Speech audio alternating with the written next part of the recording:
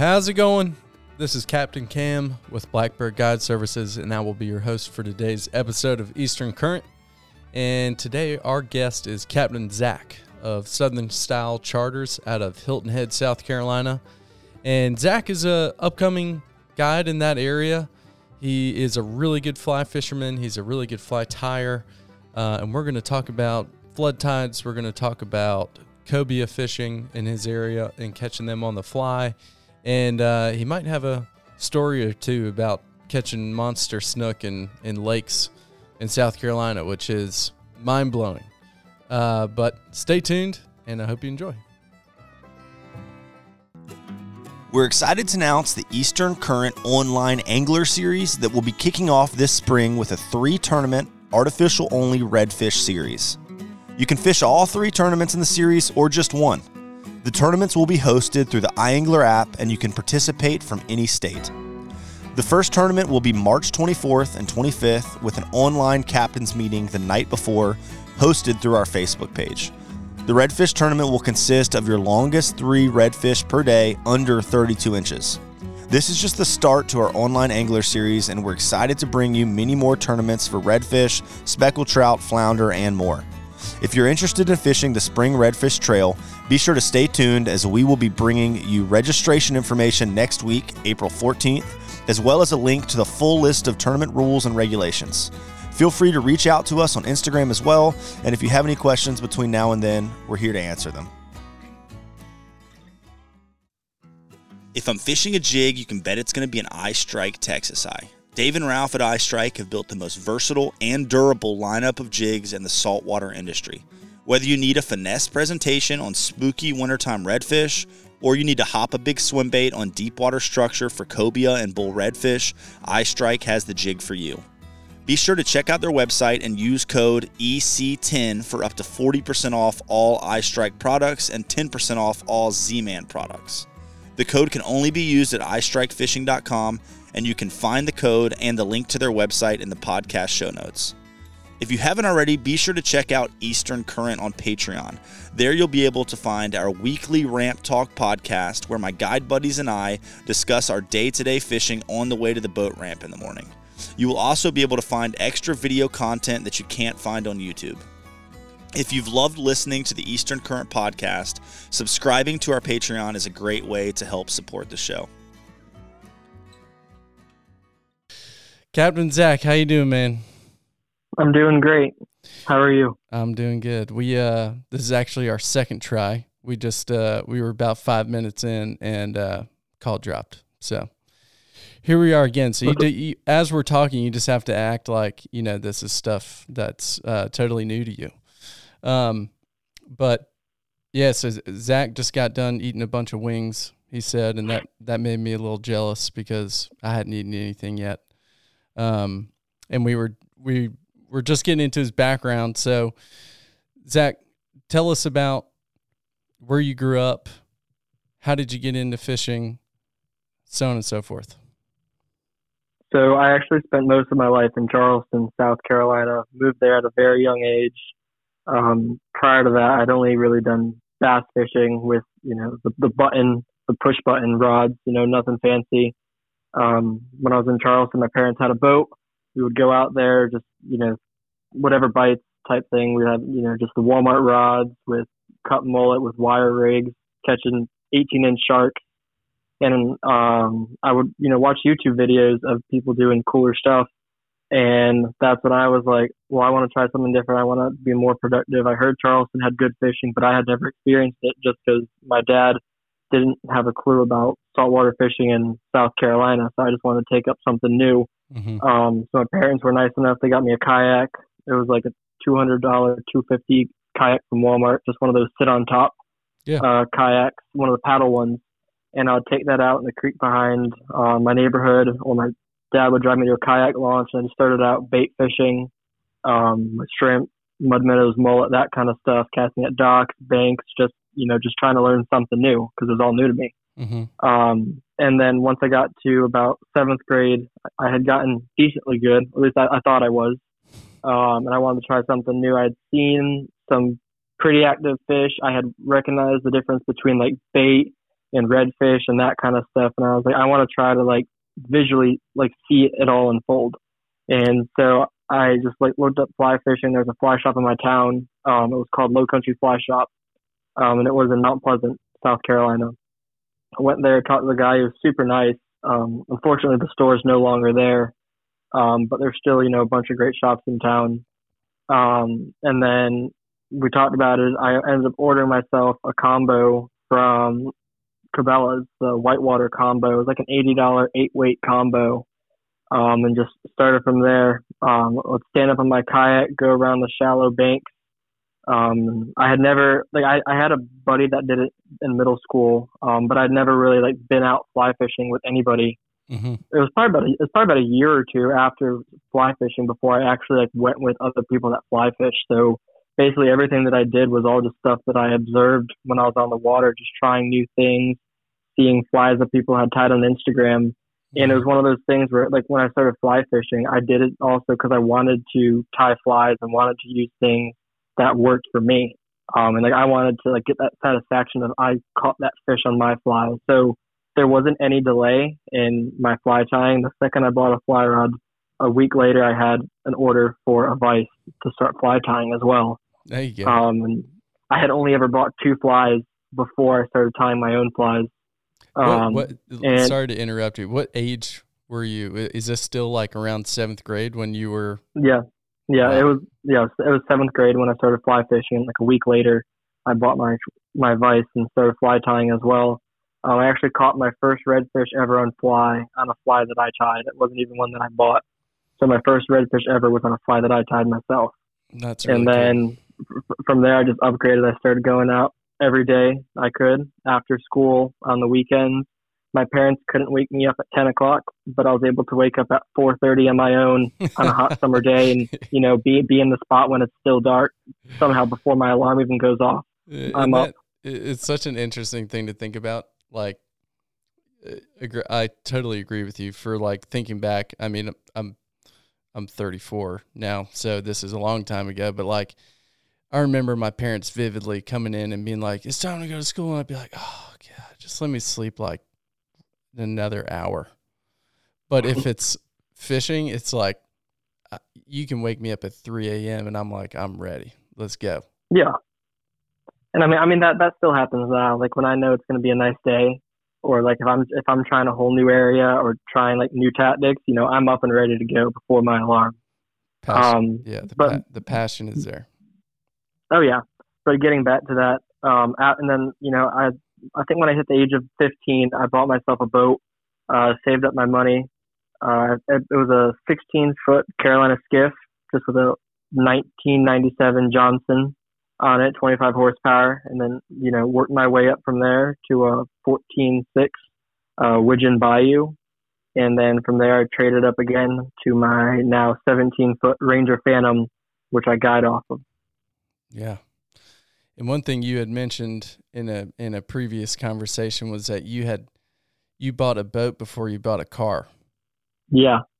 I bought, when I was 15, I was like, I want to buy a boat. And my mindset behind that, before getting a car, I was like, well, everyone my age is about to get a car.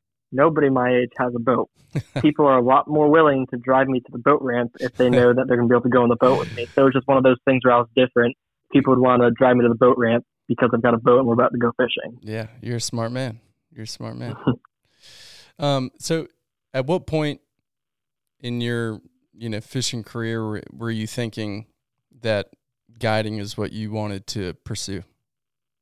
It wasn't until I came down here to Beaufort to college. After high school, I graduated and then went to college down here in Beaufort, USCB.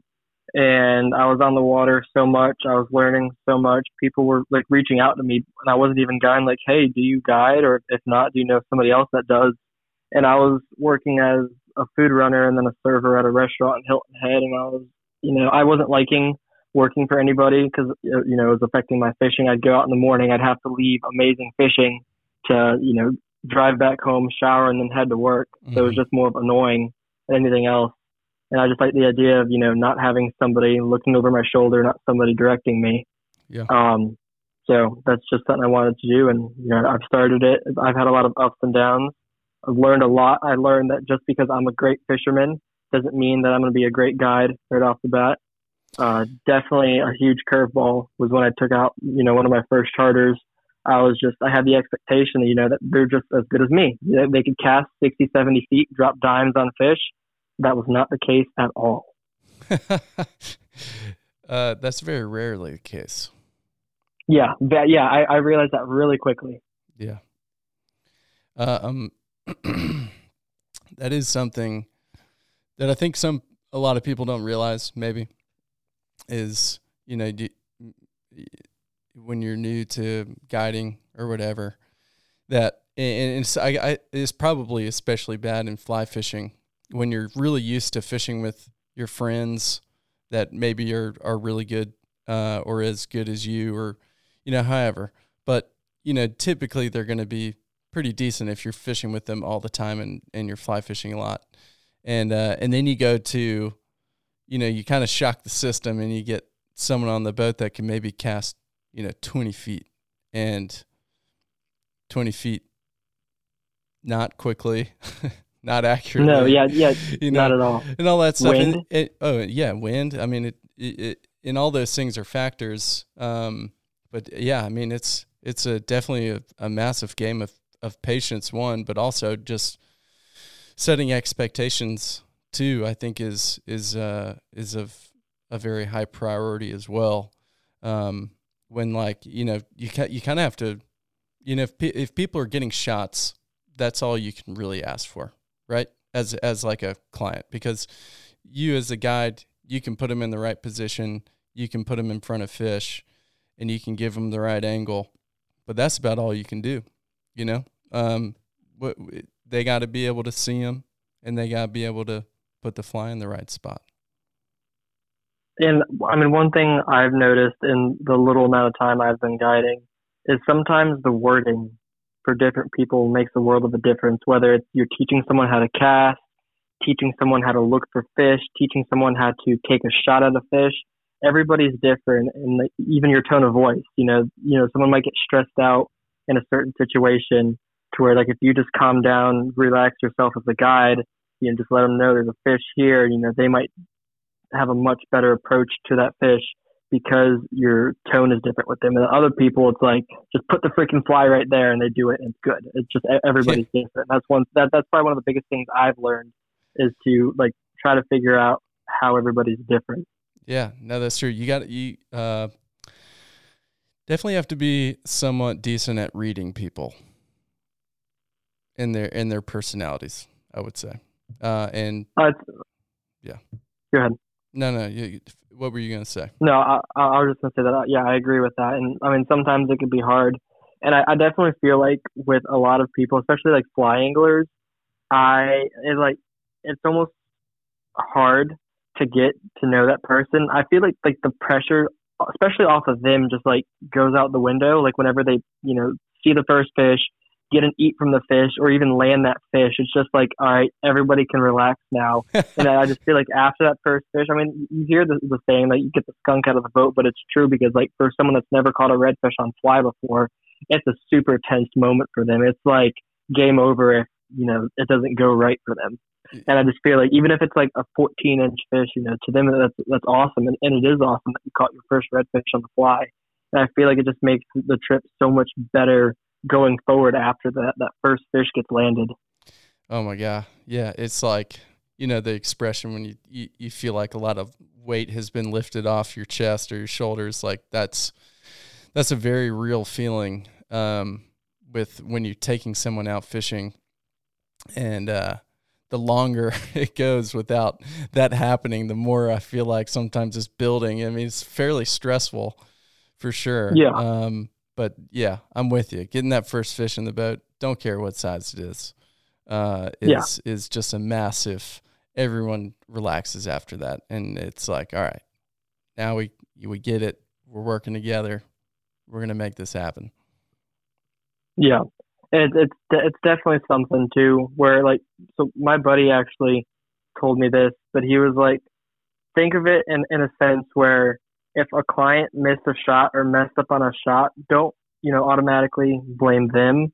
like, what could you have told them? What could you have done better to help them, like get that fish?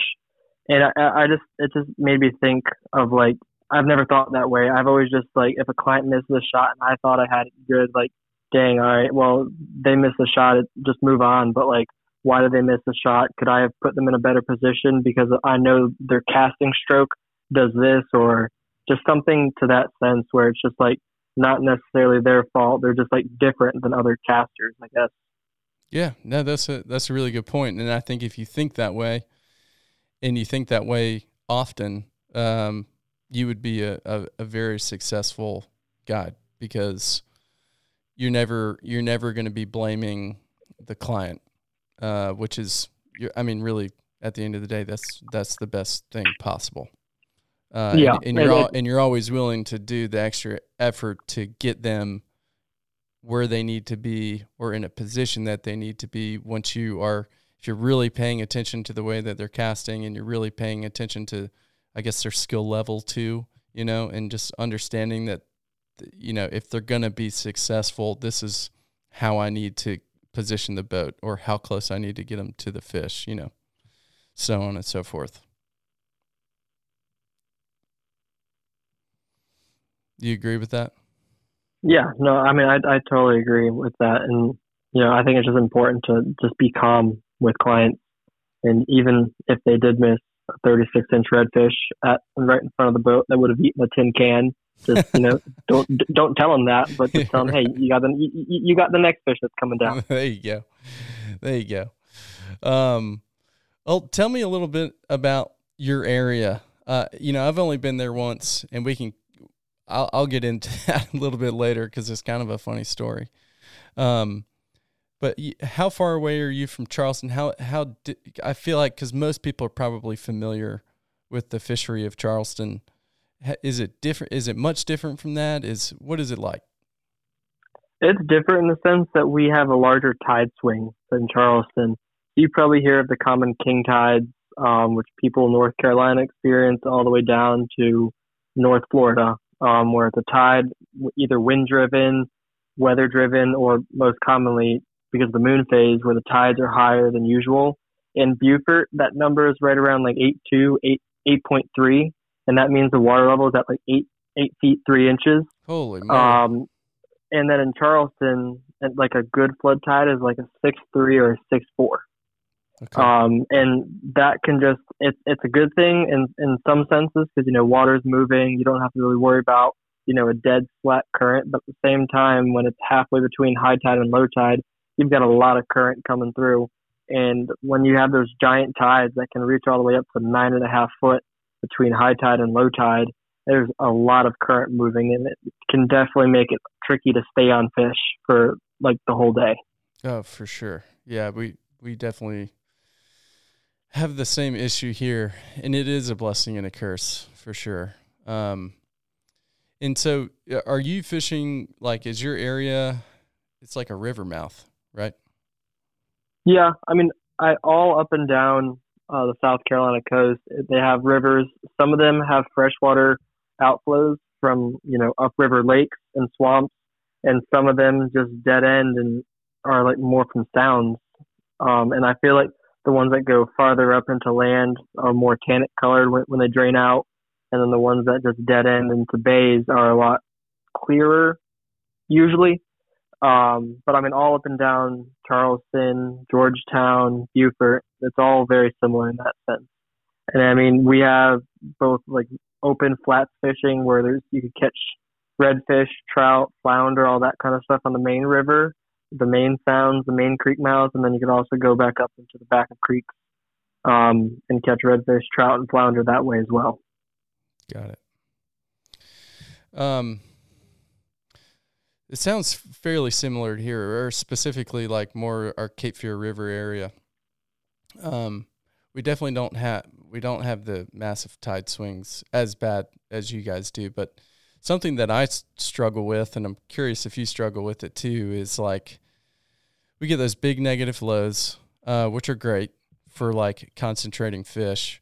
And then we get the mid tides, which are, generally pretty decent for sight fishing as well. But man, at high tide, like if they're not in some like flooded grass pockets, there's like only a handful of options for, at least that I know of, that are decent, or only a handful of options for like sight fishing. And that's just because they're like shallow areas that are shallow on high tide. Because if it's 3 feet deep, you can't see the bottom.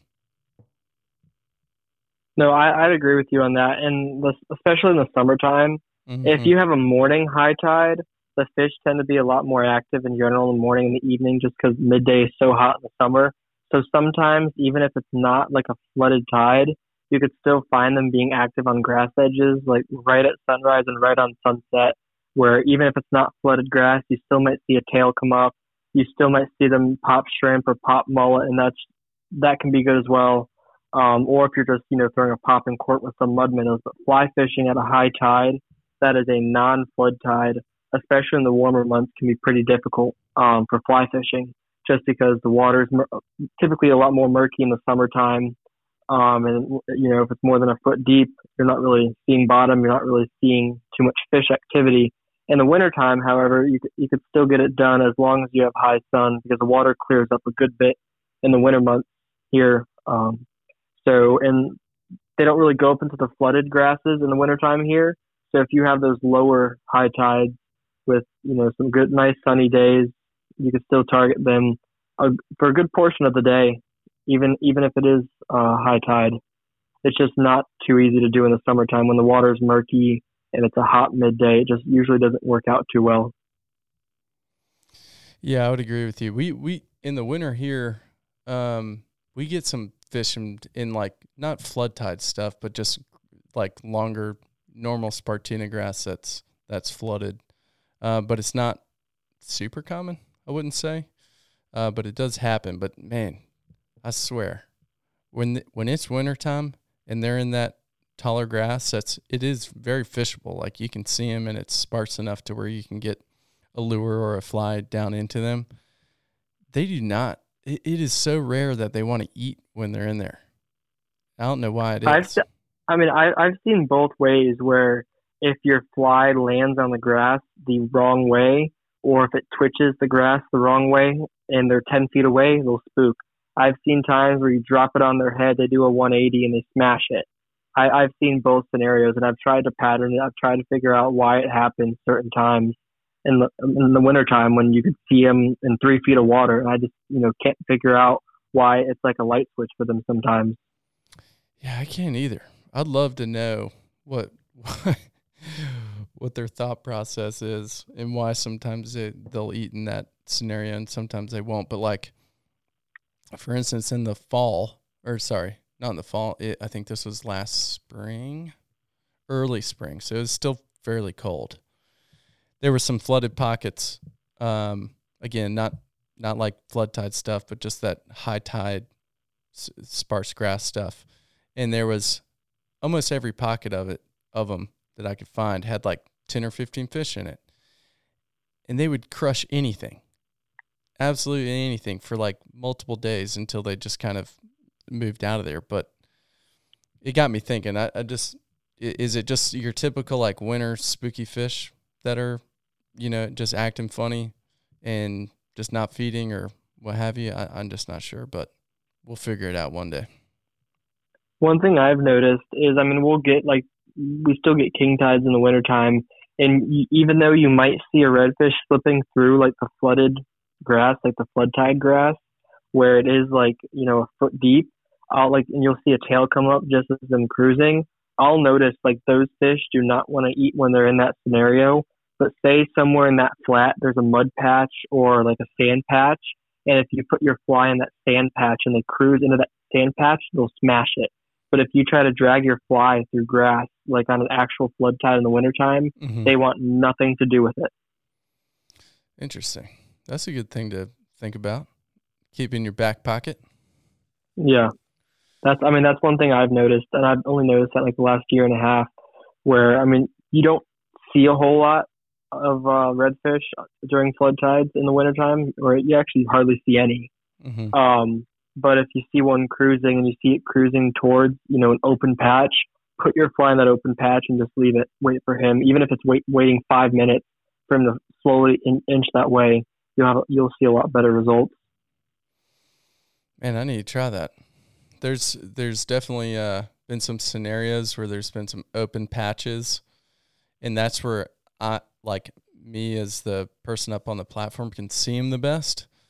So my ADD gets the best of me in those situations a lot of times.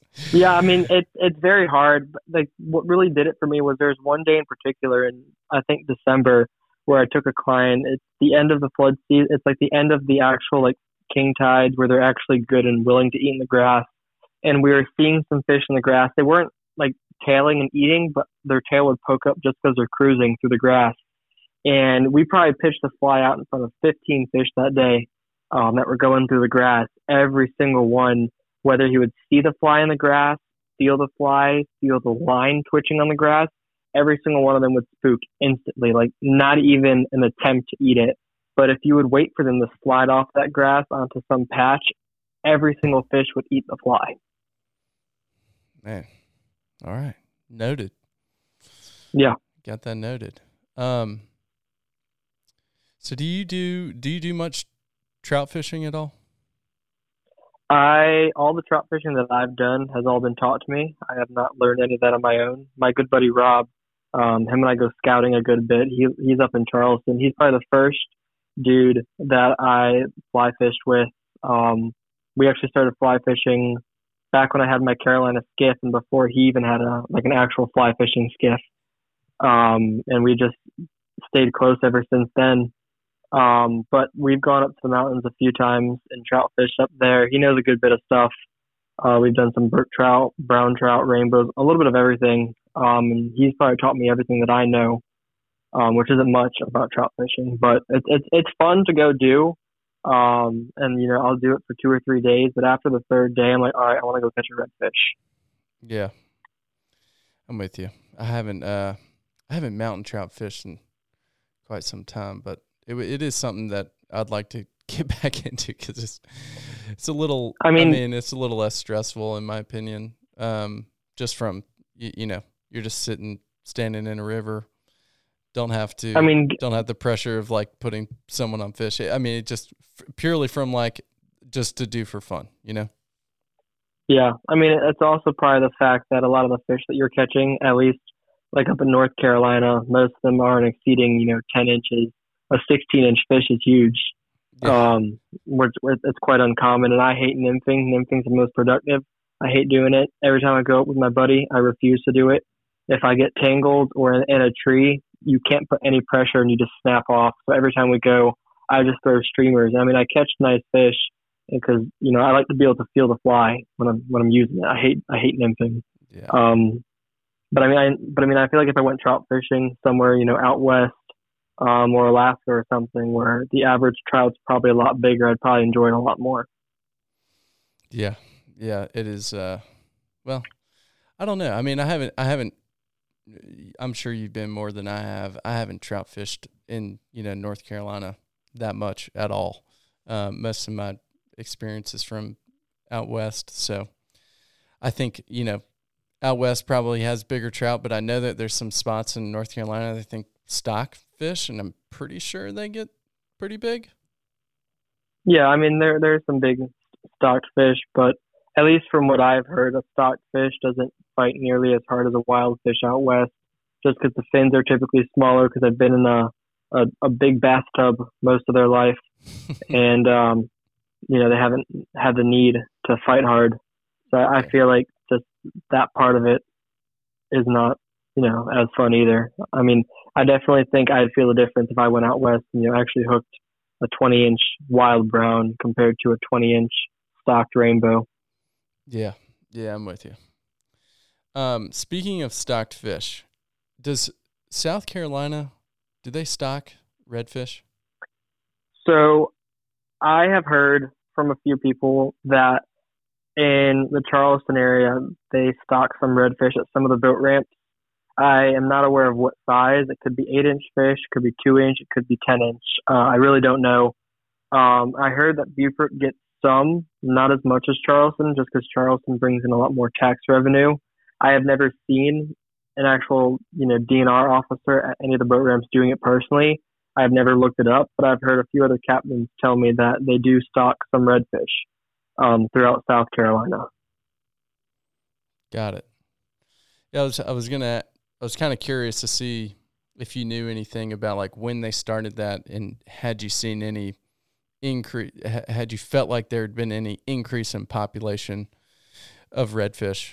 So I don't know if you know anything about like when that started, and it doesn't sound like they do it much in your area anyway. So I definitely feel like if they need to be stocking one fish, it probably should be trout, because the trout fishing here is terrible. Is it really? It is. My buddy and I talked about it a good bit. Whenever I refer to my buddy, I mean Rob Williams.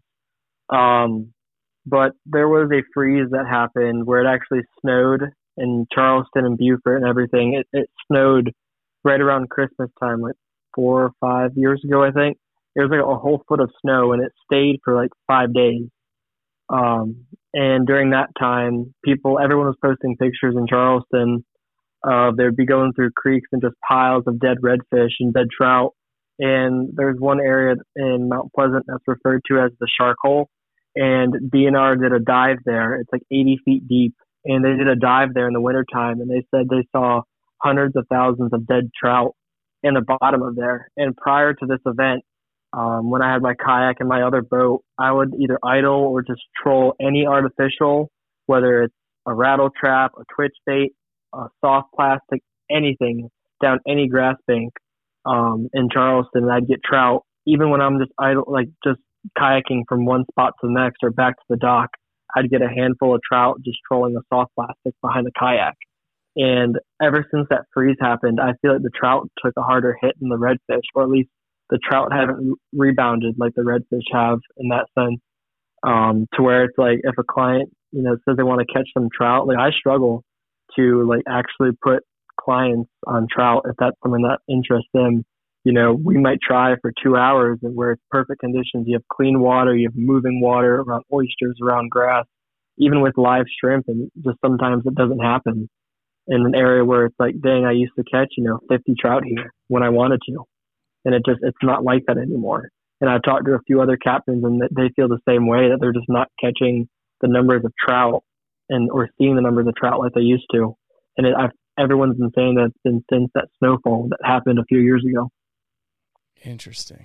Was this the big? I feel like this might be the same snow or winter storm that we got. Was it like 4 or 5 years ago? Yeah, it was something right around there. I was actually in Florida when it happened, and I came back to snow on the ground. We actually had to stay in Florida longer because all the highways were shut down. And then when we came home, we had a foot of snow in our front yard. Wow. Yeah, it was pretty crazy. I think it was 2017 or 18. I'm pretty sure. Yeah, that sounds about right. I do remember. I'm sure it's the same winter storm. Yeah, I'm pretty sure it's 2018 because I have a picture on my phone here of a dead snook in one of the ponds I used to fish in South Carolina. It was like a 36-inch dead snook from the snow. A snook in South Carolina, in a South Carolina pond? Yeah, we've got snook and tarpon in ponds here. I have an unofficial record with DNR for one of the largest snook caught in South Carolina. What? I had no idea. I mean, I knew that there was some small tarpon and stuff in I don't know where. I knew that people caught them in South Carolina in like drainages and stuff. I had no idea that there was snook as well. That's interesting. I've caught a few baby snook in the casting net too, like in inlets and stuff when netting mullet and shrimp. I would like throw my net out, and I think this happened to me 3 times. Twice in Charleston and once here in Beaufort, where I'd throw my casting net, get a bunch of mullet, and then there'd be like a 6 or 7 inch snook in the casting net as well. And it wasn't one of those like sand perch that have that white stripe. It was or a black stripe. It was an actual snook. That's crazy. That is really wild. How many? You said you had the unofficial record for biggest snook. Yeah. How big was it? So I didn't actually have a tape measure with me when I measured it. Looking back at the picture now, it looks more like 36, 37, but I just said it was 32. Just so someone that had, at the time, more fishing knowledge than me, they wouldn't call BS on it. But looking back at the picture now, it's definitely like 36, 37. It's down on my Instagram. If you scroll down on my Instagram, like 5 or 6 years ago, you'll see it. It's a picture of me. I have the background blurred out. But it's me holding a giant snook next to a pond. That's pretty wild. Did you catch it on a fly rod or did you catch it on spinning gear? It was on spinning gear. I actually had no idea there was snook in this pond. I was just fishing for black drum with just some live shrimp in this pond. And I threw my line out there just with a live shrimp freelining it, and then I got smacked, and then the thing came up and jumped. I only had 20 pound. I only had 20-pound leader, fluorocarbon leader with a 1/0 hook. Don't quite know how I landed that snook with that light of leader. It's crazy because their mouths are very abrasive. I've lost plenty of 16-inch snook on 40-pound leader when I fish in Florida. Somehow I was lucky enough to land that big one only on 20-pound. Wow, that's crazy. I had no idea. I'm gonna have to go look at that picture. But going back to the speckled trout thing, real quick. I'm interested why, a large portion of speckled trout are migratory, and for instance, a lot of the fish that we catch in North Carolina that are tagged, sometimes they come from all the way in northern Chesapeake Bay area.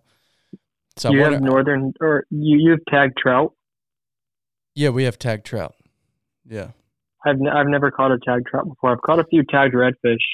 Never caught a tagged trout. I didn't even know that they tagged trout. When I talked to one of the DNR people, which I don't know what it's called for you guys, but it's the Department of Natural Resources. They were going out one of the boat ramps here with just a giant gill net, and I was like, "What are y'all doing?" They're like, "We're just trying to net up some fish and just get a population survey and tag some fish." And I said, "Oh, you guys are tagging the trout too?" And they said, "No, the trout are too fragile, so we don't tag them." And that's the response that I got when I talked to them, at least here in South Carolina. I think it depends on water temperature. So if it's really hot, then they don't want you tagging. I mean, it was November when I spoke with them. Interesting. Yeah. Well, I guess. So I mean, it's like the ideal water temp. Ours is marine fisheries.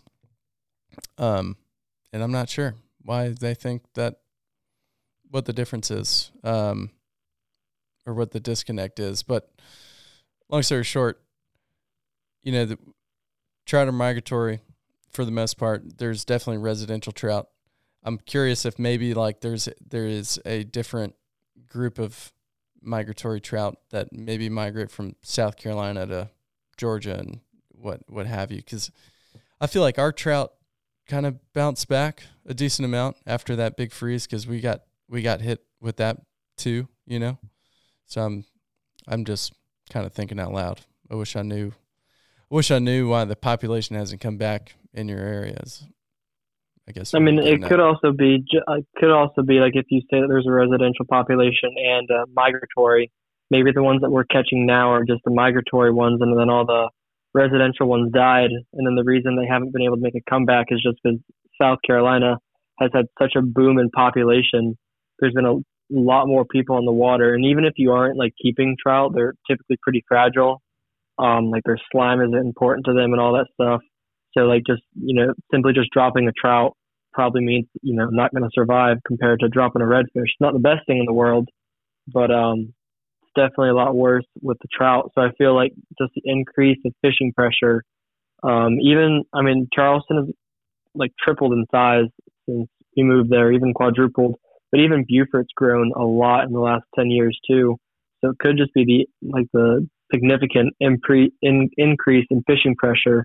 And since trout are already pretty fragile to handle in general, I mean, that could be it. Yeah, they are fragile. They are indeed. I think I was at a marine fisheries meeting, gosh, I don't know, about 2 months ago. And on the recreational side, they are guessing, or I guess guessing is not the right word, but they're estimating that 25% of the trout that are caught and released, 25% of those fish die. Yeah, I mean, I'd say that's true, especially, I mean, even if people catch undersized trout, I mean, I'll see pictures on Facebook of an undersized trout just laying on the deck of someone's boat, and they're like, caught this one and released safely. And I know, like, if that fish was on their deck and, 13 inches, it's sitting on their deck for God knows how long, that thing's probably not going to make it just because of how fragile they already are. Yeah, I'm with you. So, I guess if anything, if you're planning on catching and releasing trout, just probably good to, handle like none, if any, just, stick the pliers, get the hook out, keep the fish in the net, keep the fish in the water, and just let them go. There you go. Like it. Well, there is another species I want to talk to you about in your area, which is cobia. Me and my buddy Jeff, this must have been,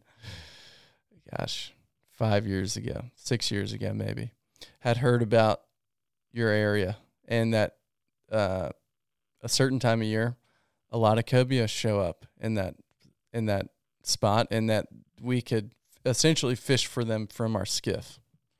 And we were like, oh my God, this sounds like the best thing ever. We got to do this. And so we went when we thought was the right time, which I think it was spring, early spring maybe. Mm-hmm. And I think we fished for 2 full days. The weather was absolutely perfect, like high sun, no clouds, no wind. And so we could essentially go from the ramp right near the bridge all the way out to the mouth into the ocean and back with like no problem at all. And we didn't see a cobia the whole time, but I know that they're there. I know that they come there certain times a year. So what's been your experience with cobia in that area and fishing for them? So in this last year, I've actually learned a lot about cobia. I've learned that they actually do not exist. That they actually don't exist inshore. Spent lots of days looking for them. There's even a tournament. There was an invitational tournament with 35 boats called the Cobia Fly Invitational. And out of 35 boats over 2 days of fishing, only 2 cobia were landed. We got third place by default because in the rule book it said if no cobia are caught, the largest saltwater species wins. So after day one, we saw that only 2 cobia were caught. We're like, hey, we spent the first 4 hours on day 2 looking for cobia, and then we just abandoned that altogether and went red fishing and entered the red fish into the cobia tournament just for the picture, and got third place that way. But I mean, we spent a lot of time, put a lot of hours on our motor just looking for those cobia, and for how much at least for me, for how much wear and tear I put on my boat just idling up and down, I don't think it's worth it.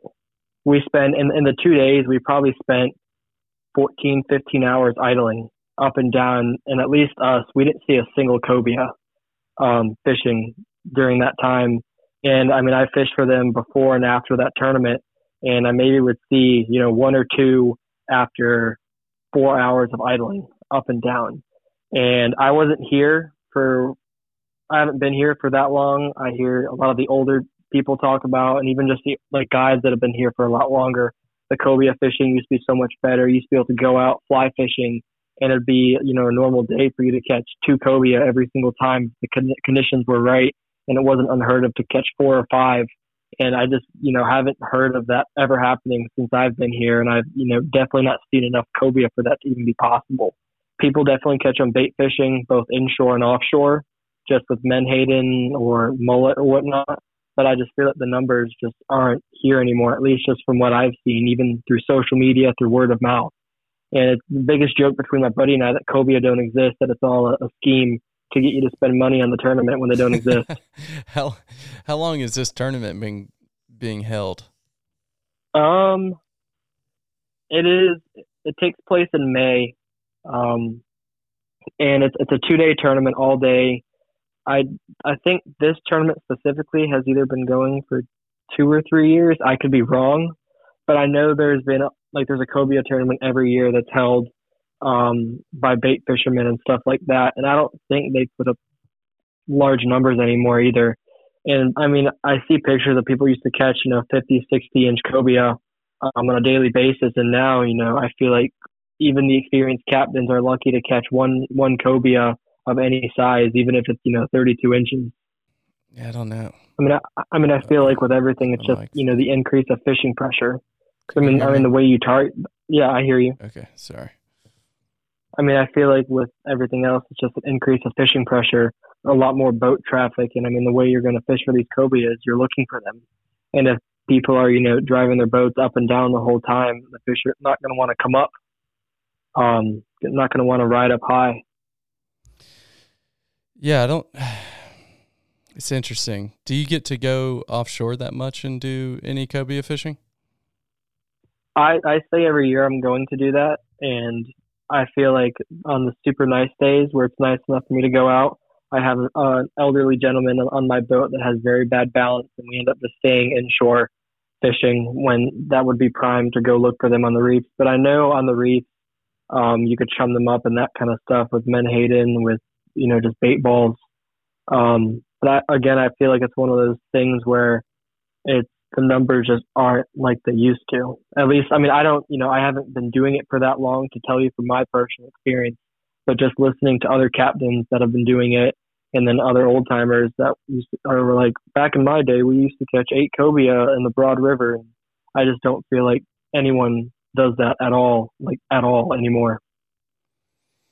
Well, I hope it picks back up, because that's in my mind, that seems like such a special place to catch a cobia, because it's probably one of the only places I can think of that's like similar to Florida, where you can catch them from standing on a sandbar.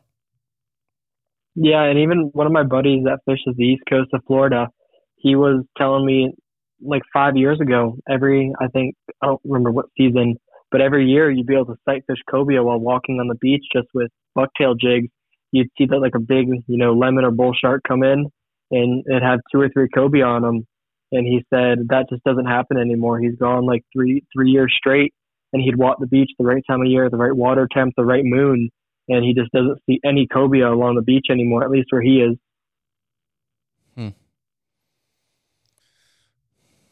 Well, hopefully it gets better. That's all I got to say. Do you do you get a push of big bull reds up the river?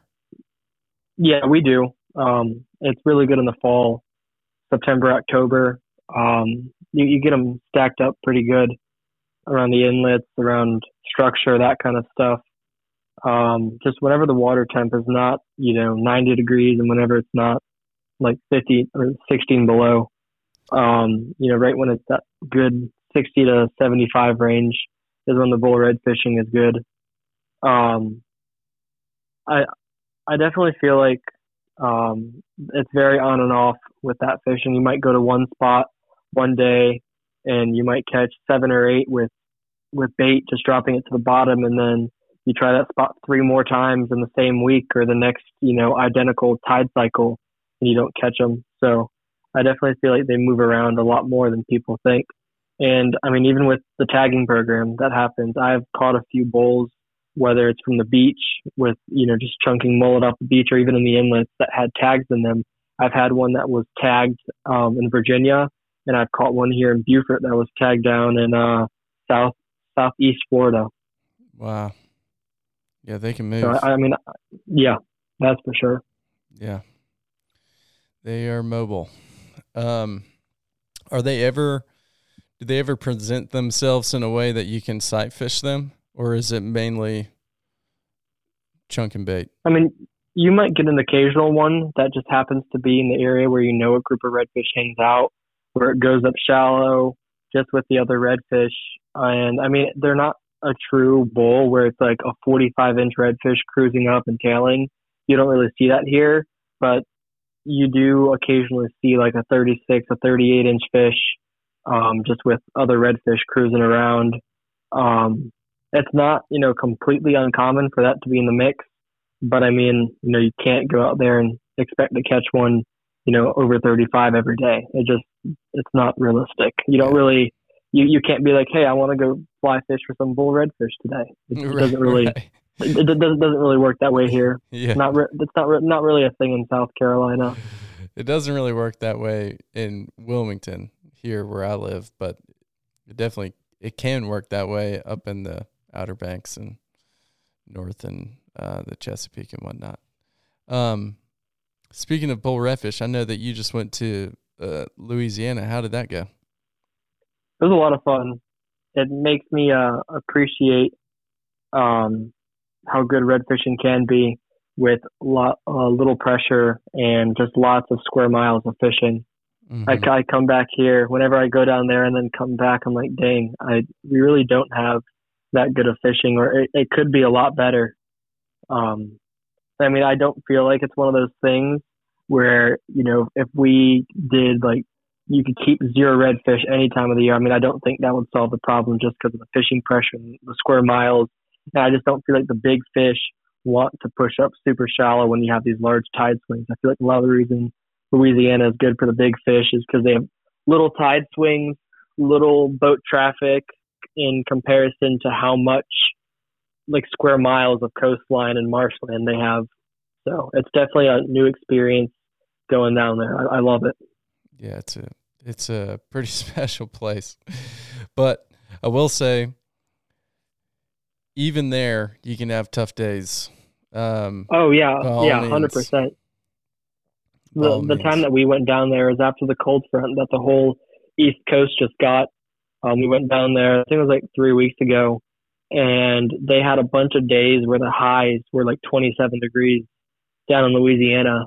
And we got there, and day one when we started fishing, water temp was like 47 or 48 degrees. And we would see some fish moving. And it was one of those things where we'd have to hit them in the face with the fly and just like inch that fly. If you thought you were working the fly slow, work it slower, and you had to like force feed it into their mouth for them to eat the fly. Like they would not commit to anything that, a regular big redfish would eat. It had to be small, super slow and heavy, just inching its way on the bottom. And it was just frustrating to the fish they didn't want to get as shallow. So if you were in dirty water, you weren't seeing anything. That sounds challenging, but at least you're catching big fish. Yeah, that's for sure. Every fish that we caught there, even like a 27-inch redfish here might be 10 pounds or whatever it is. And then at any fish that you catch down there, just add 5 to 10 pounds to what it would be if you caught it up here. Yeah. They're all just like footballs.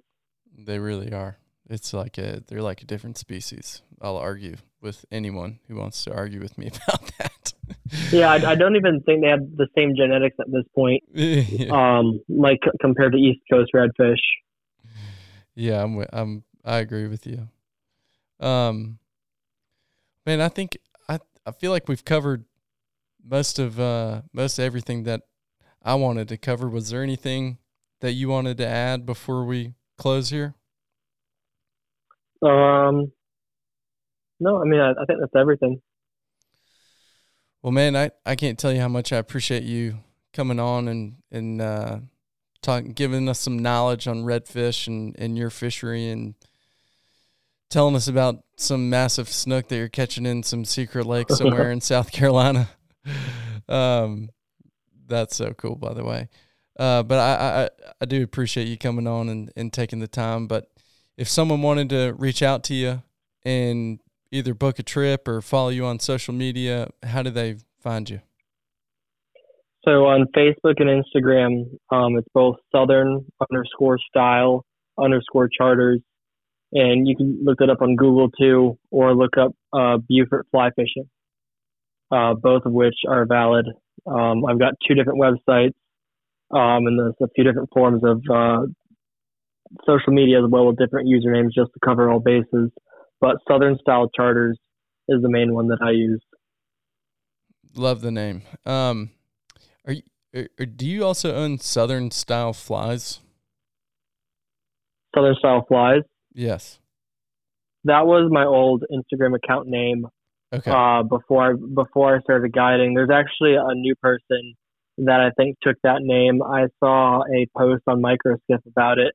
He called himself Southern Style Flies, and he's selling flies now, which I thought was pretty cool. I mean, I didn't, think anything bad of it. I just thought it was cool that someone else liked that name after I was done using it, because I don't really advertise that I sell flies a whole lot. I mean, if someone was to message me, you want some flies, or some shops do.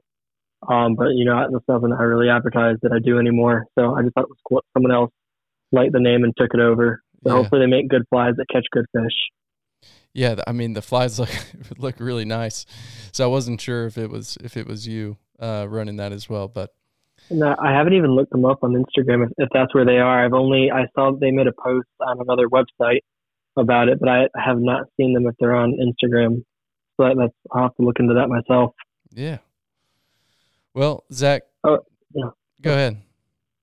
No, I just looked them up, and yeah, I see them. I see the account you're talking about. It's all like we're mostly redfish style flies. Definitely. That's funny. Yeah. Yeah. Hey, extra marketing for you. Yeah, I guess so.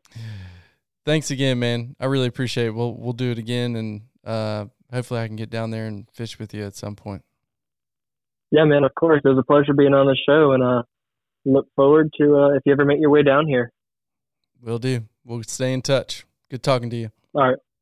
Sounds good. Yeah.